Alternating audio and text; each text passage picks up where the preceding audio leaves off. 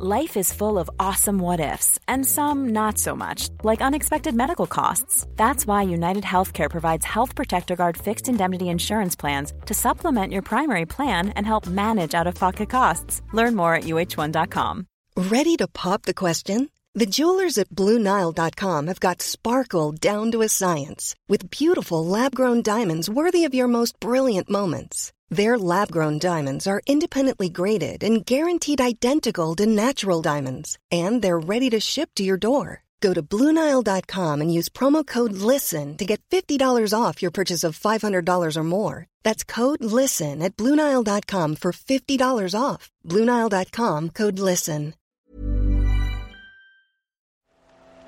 The Telegraph. Podcasts. I've been thinking a lot about a prison recently.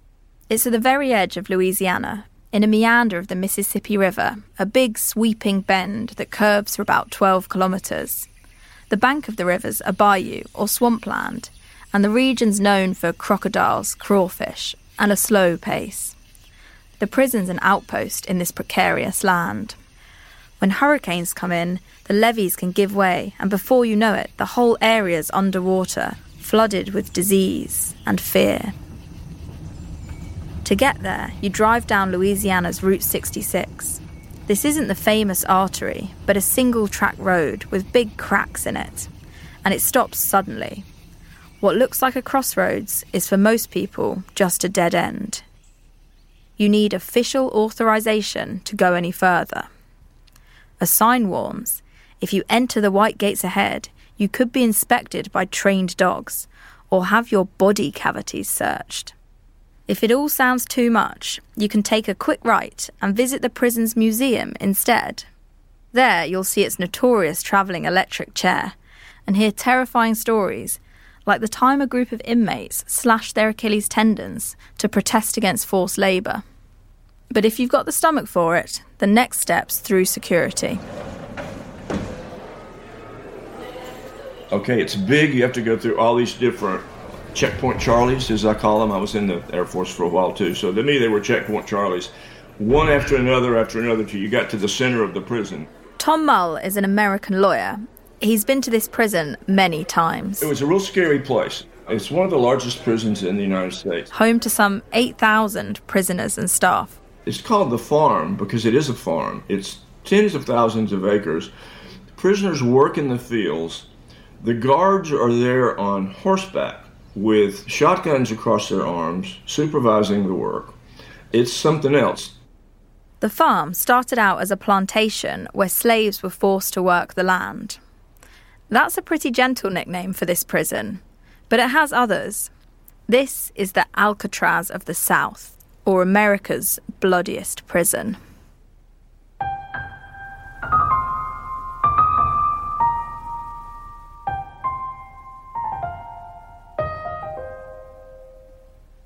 It's a tough lifestyle to accustom to, especially if you're in for a long time. Drives a lot of people crazy. But eventually you learn to survive, do what you have to. It's a rough place. It's maximum security, and many of the inmates are here for life. They'll die inside the prison walls. They've been known to build their own coffins, and they have a commemoration field that's filled with rows and rows of white crosses. Death is in their veins. And death is at the heart of this story. I keep coming back to this prison because it holds a secret. Something that started in these damp corridors ended up contaminating lives around the world. It's a story of poison, greed, and lies. And it's one of the biggest medical disasters in history.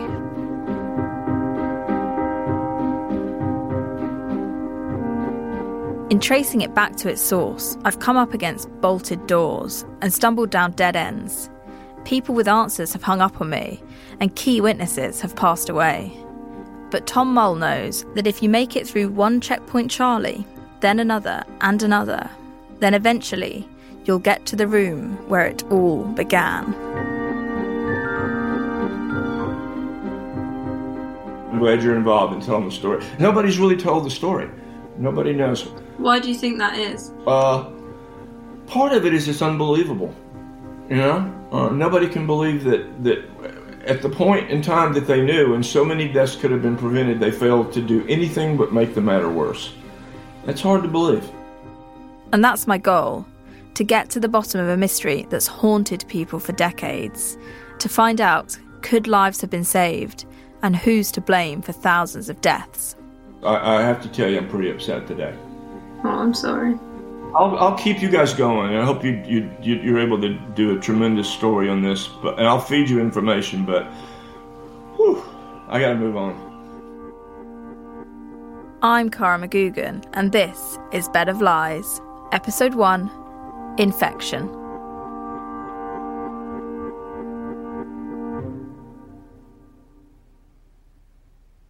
I started looking into this story long before I ever spoke to Tom Mull. Back in May 2019, I had one of my busiest months as a journalist. I went to the home of a family torn apart by the Sri Lanka Easter bombings, and I interviewed 2 women who had fled North Korea. I flew to Northern Ireland for one feature, but my plane was so delayed I only had 20 minutes there before I had to turn back. Amid all this, there was one thing that I kept thinking about.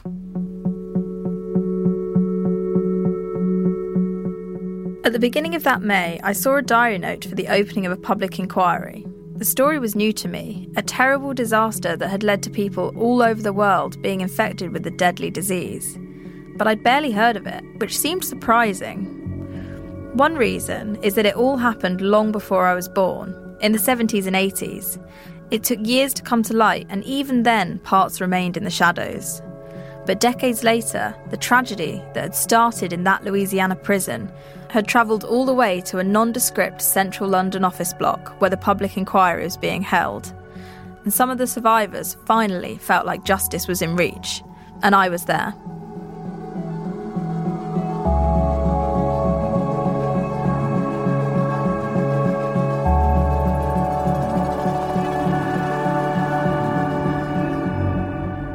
One of the first people I spoke to that week was Claire.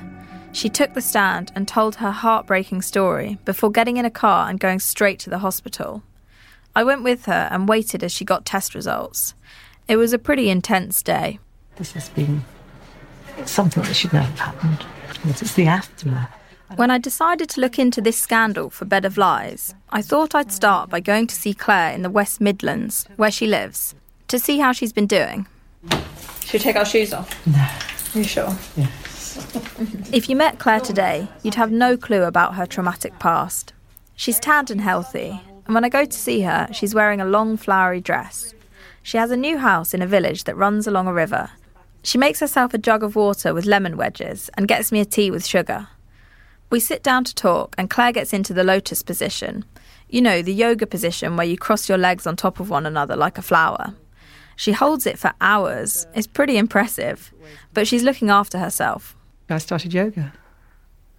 So it became a bit of a joke because I like Guinness and standing on my head, but not at the same time. So maybe we should start right at the beginning when you first met Brian. I met Brian in Leamington Spa. I was at school at the time. She says he was a bit of a Jack the Lad. Full of beans, raucous. You know, it was just fun. It was fun. Complete opposite for me. I was incredibly, incredibly shy. I hardly ever spoke.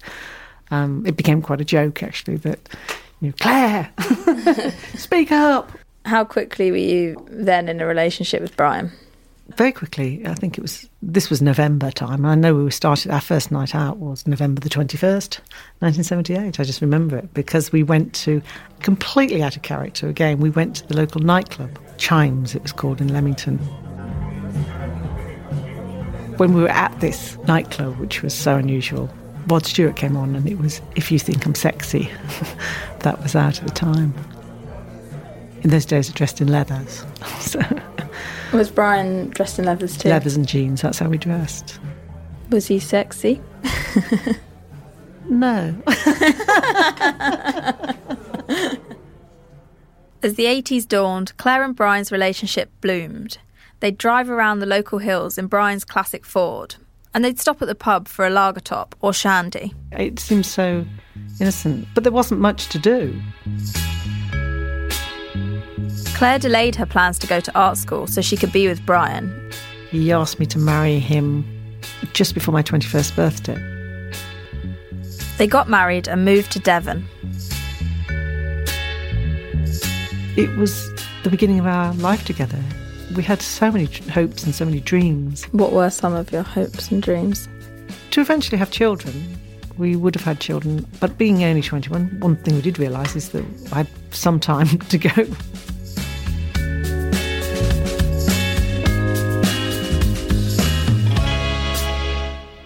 I'm going to pause there because I want to introduce someone new, Frankie. That's not her real name, but she's a friend of Claire's. They didn't know each other back then, but their stories are pretty similar, so I'm going to tell them together. Claire puts me in touch. Hi, Carla. Hi, Frankie. How are you doing? She says she spent a long time feeling ashamed about her story, but after nearly 40 years, she's finally coming to terms with what's happened. Well, thank you for agreeing to have a quick chat with me. Okay. Have you spoken much before? No, I've never spoken in public. I mean, I've felt for many years that I was a murderer. I want to say Frankie isn't a murderer. That's not where this story's going. In fact, she's anything but. She's a strong woman who survived some horrific experiences. We agree to meet a few weeks later.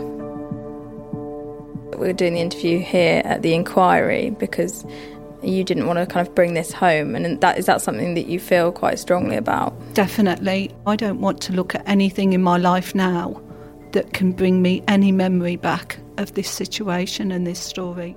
As Frankie talks, her rings chink against each other. These are all my mum's rings.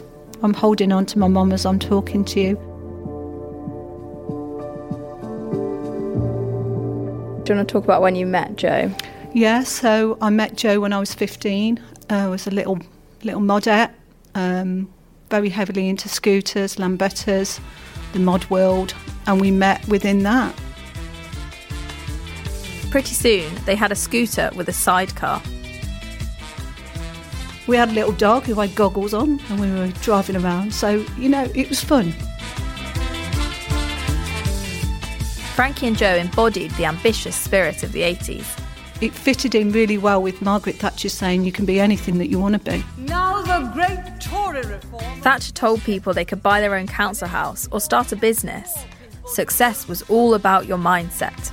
We Conservatives believe in popular capitalism, believe in a property-owning democracy, and it works.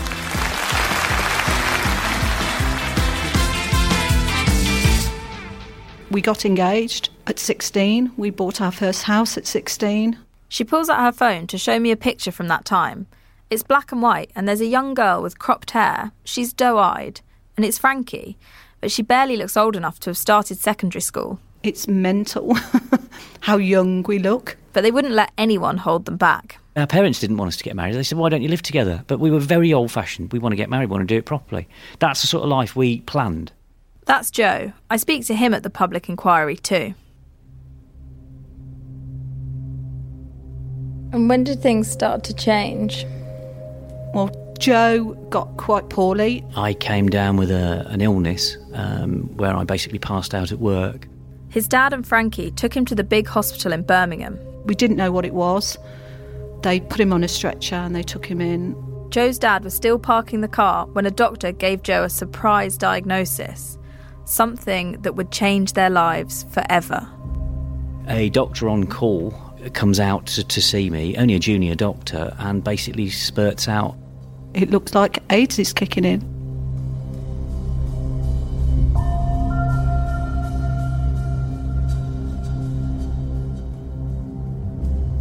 And how do you react when you hear those words?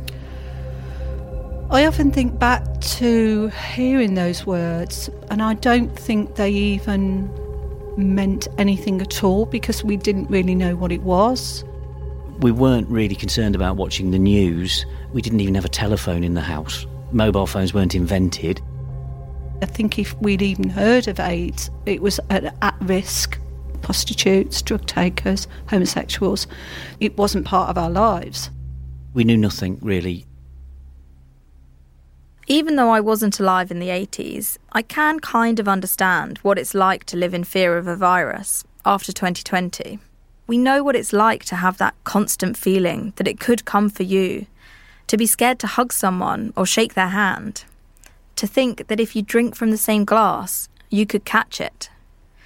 When it came to AIDS, the fear was even more acute, because it took much longer for information to come out, and when it did, it was terrifying. There is now a danger that has become a threat to us all.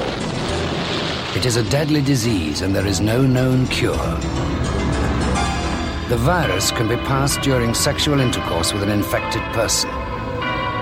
Anyone can get it, man or woman. So far, it's been confined to small groups, but it's spreading. It emerged in America, and for a long time, people only got details by going to the States in person. But they knew one thing: this disease was deadly. And in the very early stages, we didn't even know whether it could be airborne. Carol was a nurse during the AIDS crisis. It became clear quite soon after that it was bloodborne. And it seemed to affect gay men and drug addicts. In the early 80s, infections grew across Britain, and Carol's hospital took on some of the first patients. It was terrifying, to be honest. And in the first weeks, I do remember the domestic staff walking out because they were so afraid. So I basically got down on my knees and showed them how to clean a blood spillage safely. The epidemic grew in the dark until 1984, when the first HIV test became available. More than 3,000 British people tested positive. It's actually quite hard going back to those times because we did see a lot of death, amongst young people, amongst young drug users. And in those days, because there was no medication as there is now, people deteriorated quite quickly. The people on those wards were seeing the true toll of AIDS. But Joe and Frankie had no idea.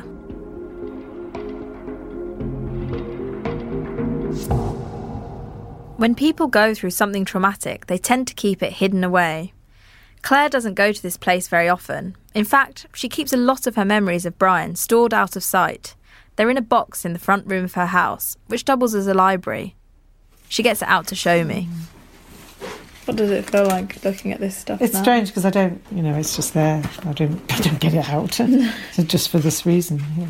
She's got Brian's diaries, letters and home recordings that he made for himself. I think the actual tape's in here. If it's not, I don't know where it is. I'll have to find it. Do you think this book contains notes from when he was diagnosed? Yeah. I had a blood test on the 4th of March to see if I'm carrying the disease AIDS. I won't know the result for 6 or 8 weeks. So he's writing this in his diary. And he says there, I hope it's negative. So, yeah, for Claire's sake, if nothing else.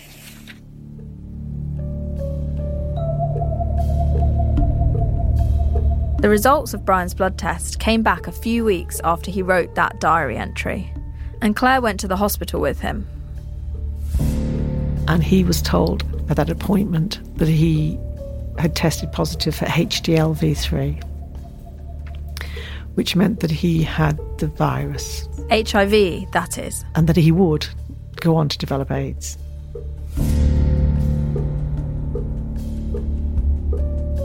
But he was told that he was probably likely to have 2 or 3 years left to live, and then he would die.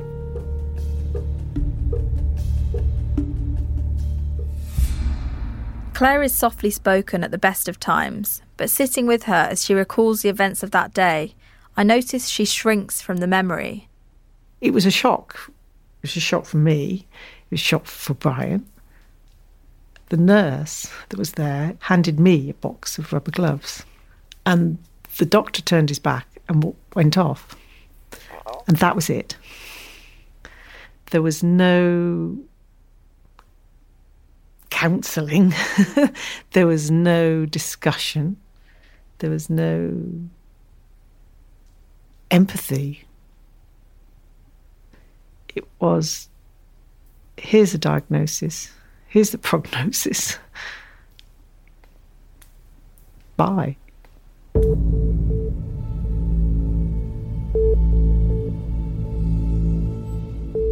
Brian didn't know this, but up and down the country, other young men were getting similar news, like Joe. But how did they both get HIV? It turned out the disease was in their homes all along. It was just stored in a kitchen cupboard. It was kind of like a pot and pan. And it was disguised as an innocuous medicine. It looked like you had boxes and boxes of paracetamol. That was it. More on that after this short break.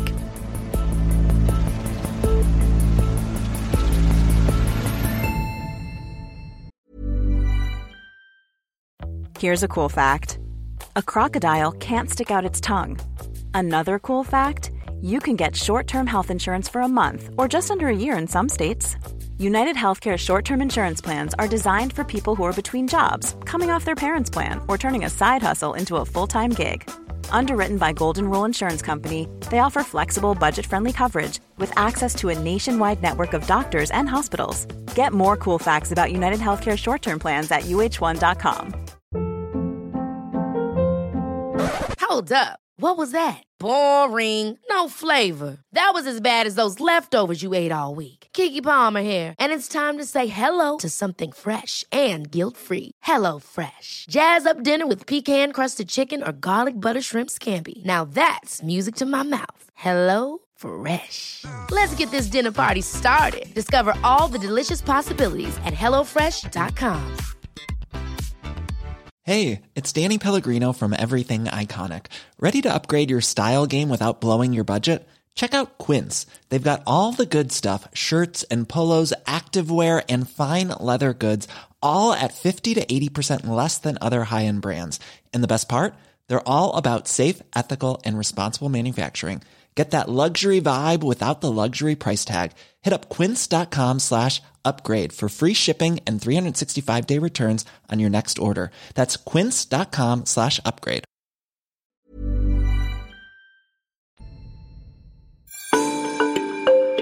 Hi, I'm Theo Laludis, the executive producer of Bed of Lies. We've spent months digging into this story, following the inner workings of the inquiry, sifting through long court documents to get to the truth, and piecing together difficult testimonies of what really happened. But making a podcast like this takes time, and we couldn't do it at all without the Telegraph subscribers. If you'd like to support journalism like this, and to read as much as you'd like on news, politics, sport, business, and more, head to telegraph.co.uk/lies podcast, where you can get 30 days free access to the Telegraph online. That's telegraph.co.uk/lies podcast, or click on the link in the episode description. There's one thing I haven't told you about Brian and Joe. They were both born with haemophilia, a genetic condition passed down from mothers to sons that stops your blood from clotting. Okay. I want to bring in Simon and Nigel. They're identical twins from Northern Ireland, and they're a similar age to Claire, Frankie and Joe. Like most twins, they talk with collective pronouns and finish one another's sentences. Mine, similarly to Nigel's, was a mixture. They're telling me about the reality of living with haemophilia. Which means that we are vulnerable to external bleeds from knocks and so forth, and cuts. Those could bleed quite badly. But internally, that's where the dangers lie, in joints, bleeding into joints. That's Simon. These days, you can tell them apart when looking at them. Simon's got a white beard and Nigel's clean-shaven, but they sound pretty similar, so don't worry too much if you can't tell the difference. Our childhood was spent, we tried to be as normal as possible, but our parents were very guarded and careful. And Nigel had sort of described a little bit of accident-prone in and out of hospitals. Yeah. On one occasion, Simon actually bit his tongue, and this very, very large it was a clot, a big clot, a kind of clot occurred, and it was enormous. I couldn't close my mouth, and it filled with blood, and it was attached to the bite section of the tongue where the damage was. I was in hospital for well over 2 weeks.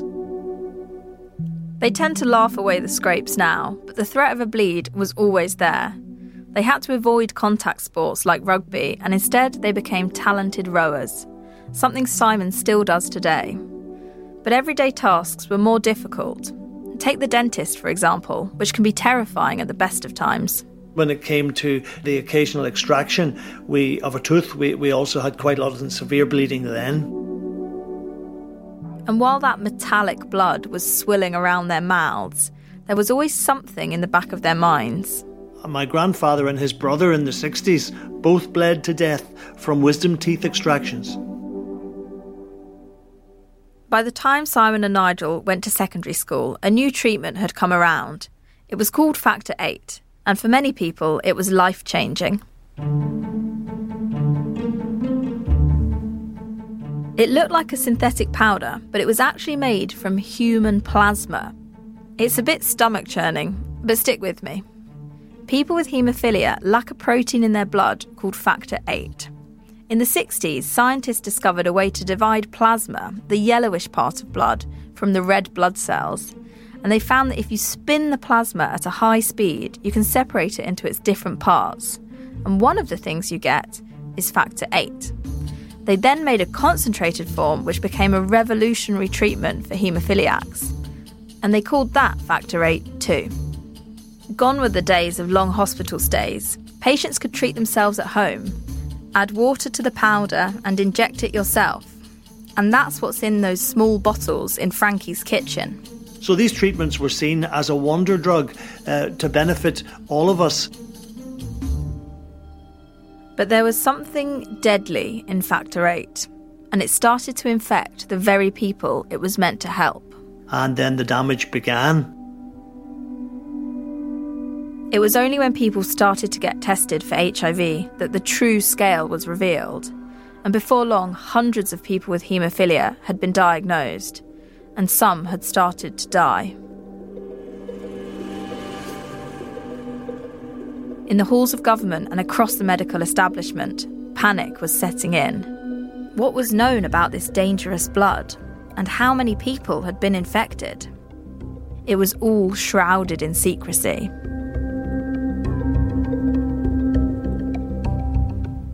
But that's a world away from Frankie and her husband Joe. Basically, we carried on as normal, as if nothing was happening. That's Frankie.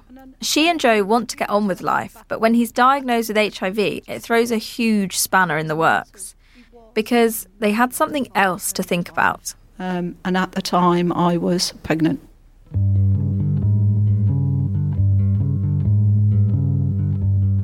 What should have been one of the happiest times of their lives was all of a sudden another obstacle. Back then, so little was known about the virus. Would the baby be infected? Time ticked on, and they needed to work out what to do. That would be the hardest decision of their lives. And the outside world made it a whole lot more difficult. It was a terrible time. The papers were haemophiliacs, Haitians, homosexuals. You fell into that category. If having HIV wasn't bad enough, the press made it so much worse. They went into overdrive. Tabloids called it the gay plague and ran stories with headlines like, "I'd shoot my son if he had AIDS, says Vicar." And at that time, there were journalists climbing up ladders to sort of try and look through windows to get pictures of AIDS patients. That's Carol, the nurse. So windows often had to be blackened out. Then one story came along that had everything. Celebrity, Hollywood glamour, and a mystery illness. The papers became obsessed with Rock Hudson. People of my age grew up with Rock Hudson being a real man's man. And he was the first major celebrity to die from AIDS. Rock Hudson died tonight. He was 59. Tonight, tributes are pouring into the star's home in Beverly Hills. That made it worse because there was a whole raft of jokes. Unless you're affected by these things, you really don't understand the impact they have. And you sit there in pubs listening to AIDS jokes and people of my age discussing people dying of AIDS and how funny it was. Even T-shirts with jokes on of AIDS at that time.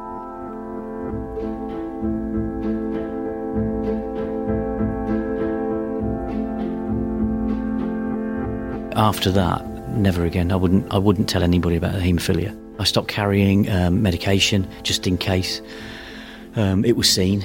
Pariah, a leper, someone who should be locked up, someone who should lose their job, somebody who you don't want to sit next to. You switch off from everything that's happening to you. It's almost like a schizophrenic lifestyle.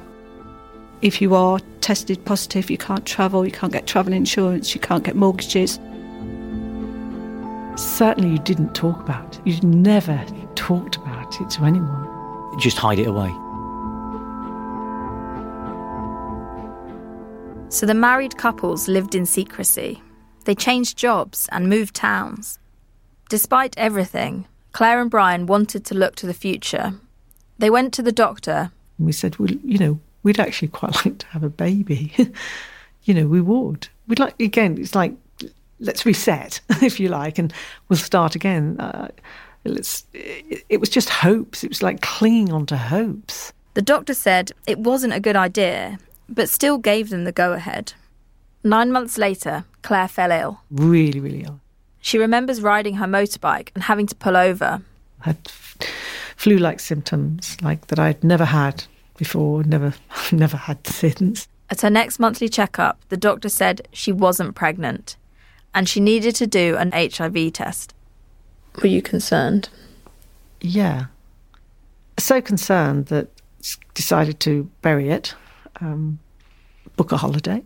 Brian and Claire had some friends in California and they booked flights on a whim. Brian decided not to tell the authorities that he had HIV. He didn't want his passport to be stamped with AIDS. Luckily, they didn't check his bag, so they didn't see his Factor 8 bottles. When they were finally on the plane, in the air over the Atlantic, Claire panicked. I suddenly remembered that I'd not got the results of my test. And so I turned to Brian and I said, no, I forgot to ask. That was the state I was in.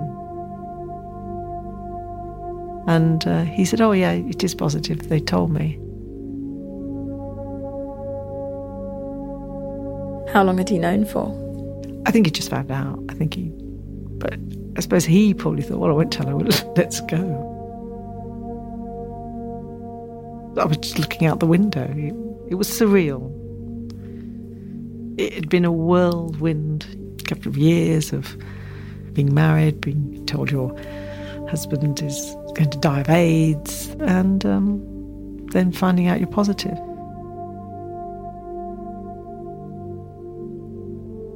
It was like I was watching somebody else's life.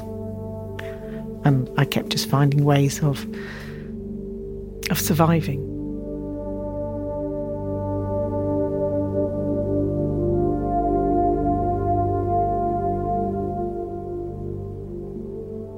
This isn't a happy story.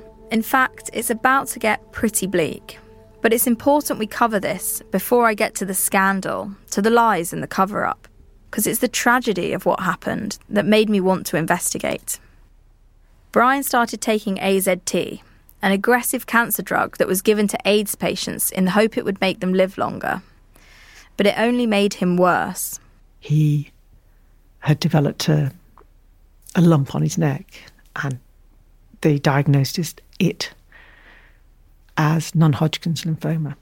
Brian had cancer, or what was then described as full-blown AIDS, but he didn't want to let it dominate the last years of his life. Brian was becoming more agitated and wanting to live life to the full. He wanted to do things that were sort of like, would cost lots of money. He wanted to just do things, and quite right too. He decided to buy a Land Rover, and he kitted it out as a camper van. He put a bed in the back and loaded it with his things. Claire sewed some curtains and made a couple of cushions.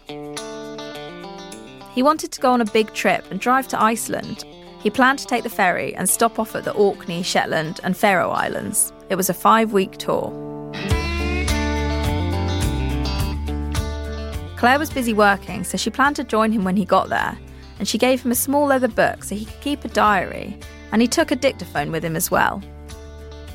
Now those recordings were hidden in a box somewhere in Claire's house, stored away, gathering dust. She finds them after my visit, on an old cassette tape.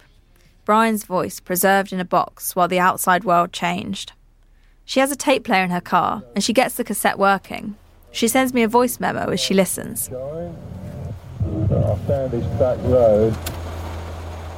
Wow, I can't recognise the voice. Gosh, That's the first time I've heard his voice in 28 years. It's just so different from what I remember. Wow. I've just seen the first waterfall, but there's certainly a sense of feeling that it's a country in the making. I flew in for 2 weeks. He met me. I flew back. Do you remember any details, things you did from that holiday, like the kind of last exciting things you did together? Yeah, bathing in the Blue Lagoon.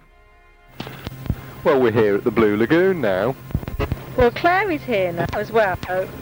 We're just going to stop and have some breakfast. We've been to the Blue Lagoon and I've been and had a swim.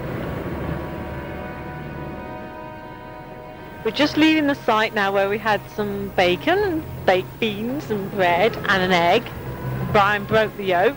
And we're just leaving now, and I've just taken some photographs of the flora, and beautiful, and in the distance it's beautiful and warm and sunny, but in the distance there's a black cloud hanging over. They drove for miles and miles, in the middle of nowhere on their own. Seeing very few people and enjoying the sights, and somewhere he'd always wanted to go. We just had an Indian meal in the highest tandoori restaurant in the world. It's also the fucking most expensive one, if you ask me. I'm not exactly feeling sad, but I should be sad to see Claire go, because I should then have another 10 days on my own. In the book he says, I'm really missing Claire. These extended holidays on your own are no good. You've got to be with somebody. If only to keep your spirits up when they start flagging. Makes you feel pretty lonely. On the final leg of the journey, with home in sight, Brian's spirits are lifted. Everybody's out making hay. So you know what that means, don't you? I think I should sit down when I get back to Tórshavn in the harbour and try and catch up on the old diary. While I've been thinking about driving back there, I must get on and start writing my autobiography. If I use this tape recorder, then I won't forget.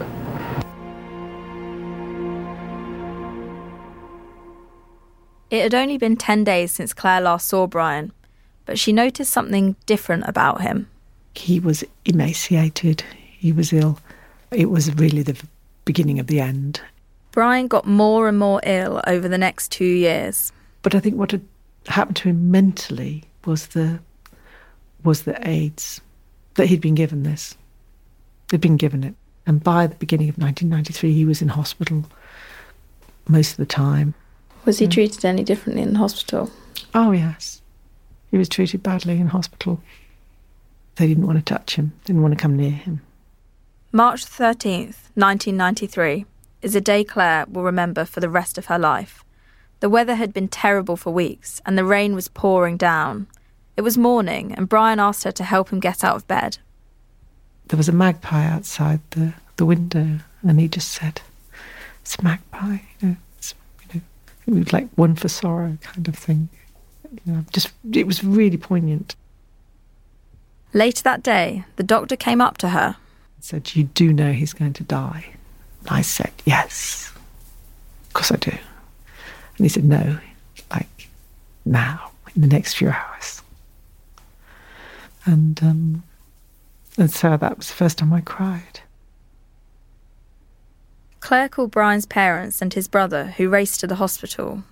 She sat there and held his hand. And as she waited with him, she thought about her own diagnosis of HIV. Would this be her fate too? Who's going to be there for me? That was frightening. To think to die alone in a hospital, to be subjected to the stuff that he was being subjected to. Brian's family arrived just in time. By that time, he was labouring his breath, and it's almost like he was hanging on for them to come. But he'd kind of lost consciousness by that time, and then he died at sort of 10 o'clock that Saturday evening. When Brian was buried a week later, the sun finally broke through the clouds and a bird appeared at his graveside.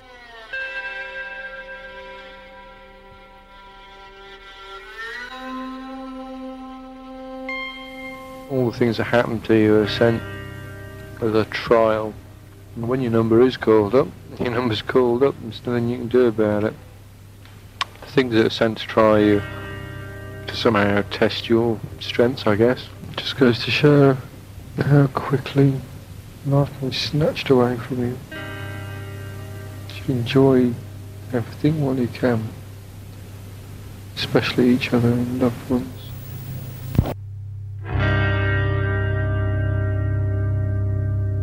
For all the heartbreak that followed for Claire, mourning her husband, having to tell people that he had died of cancer rather than AIDS, and fighting her own battle with HIV, there was a growing sense of anger. Because as time wore on, it became clear that Brian's death was no accident.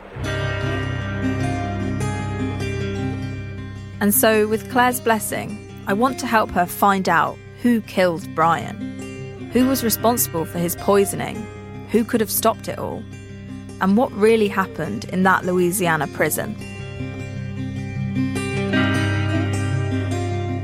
Coming up on Bed of Lies.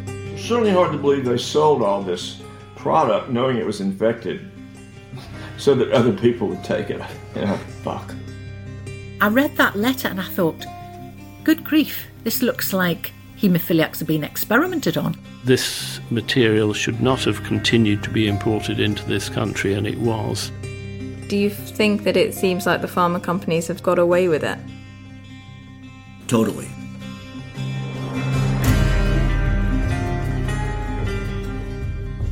Bed of Lies is written by me, Cara McGugan, and produced by Sarah Peters at Tuning Fork Productions.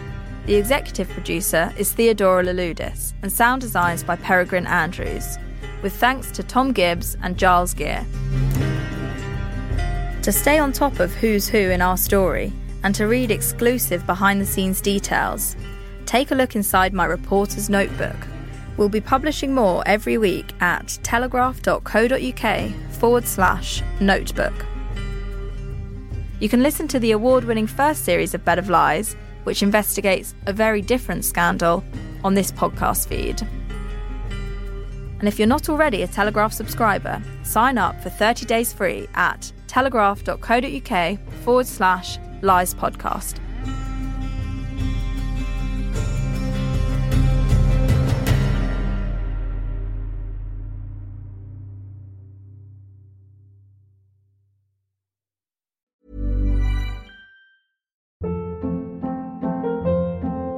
Hold up. What was that? Boring. No flavor. That was as bad as those leftovers you ate all week. Keke Palmer here, and it's time to say hello to something fresh and guilt-free. Hello Fresh. Jazz up dinner with pecan-crusted chicken or garlic butter shrimp scampi. Now that's music to my mouth. Hello Fresh. Let's get this dinner party started. Discover all the delicious possibilities at hellofresh.com. Planning for your next trip? Elevate your travel style with Quince. Quince has all the jet-setting essentials you'll want for your next getaway, like European linen, premium luggage options, buttery soft Italian leather bags, and so much more. And is all priced at 50 to 80% less than similar brands.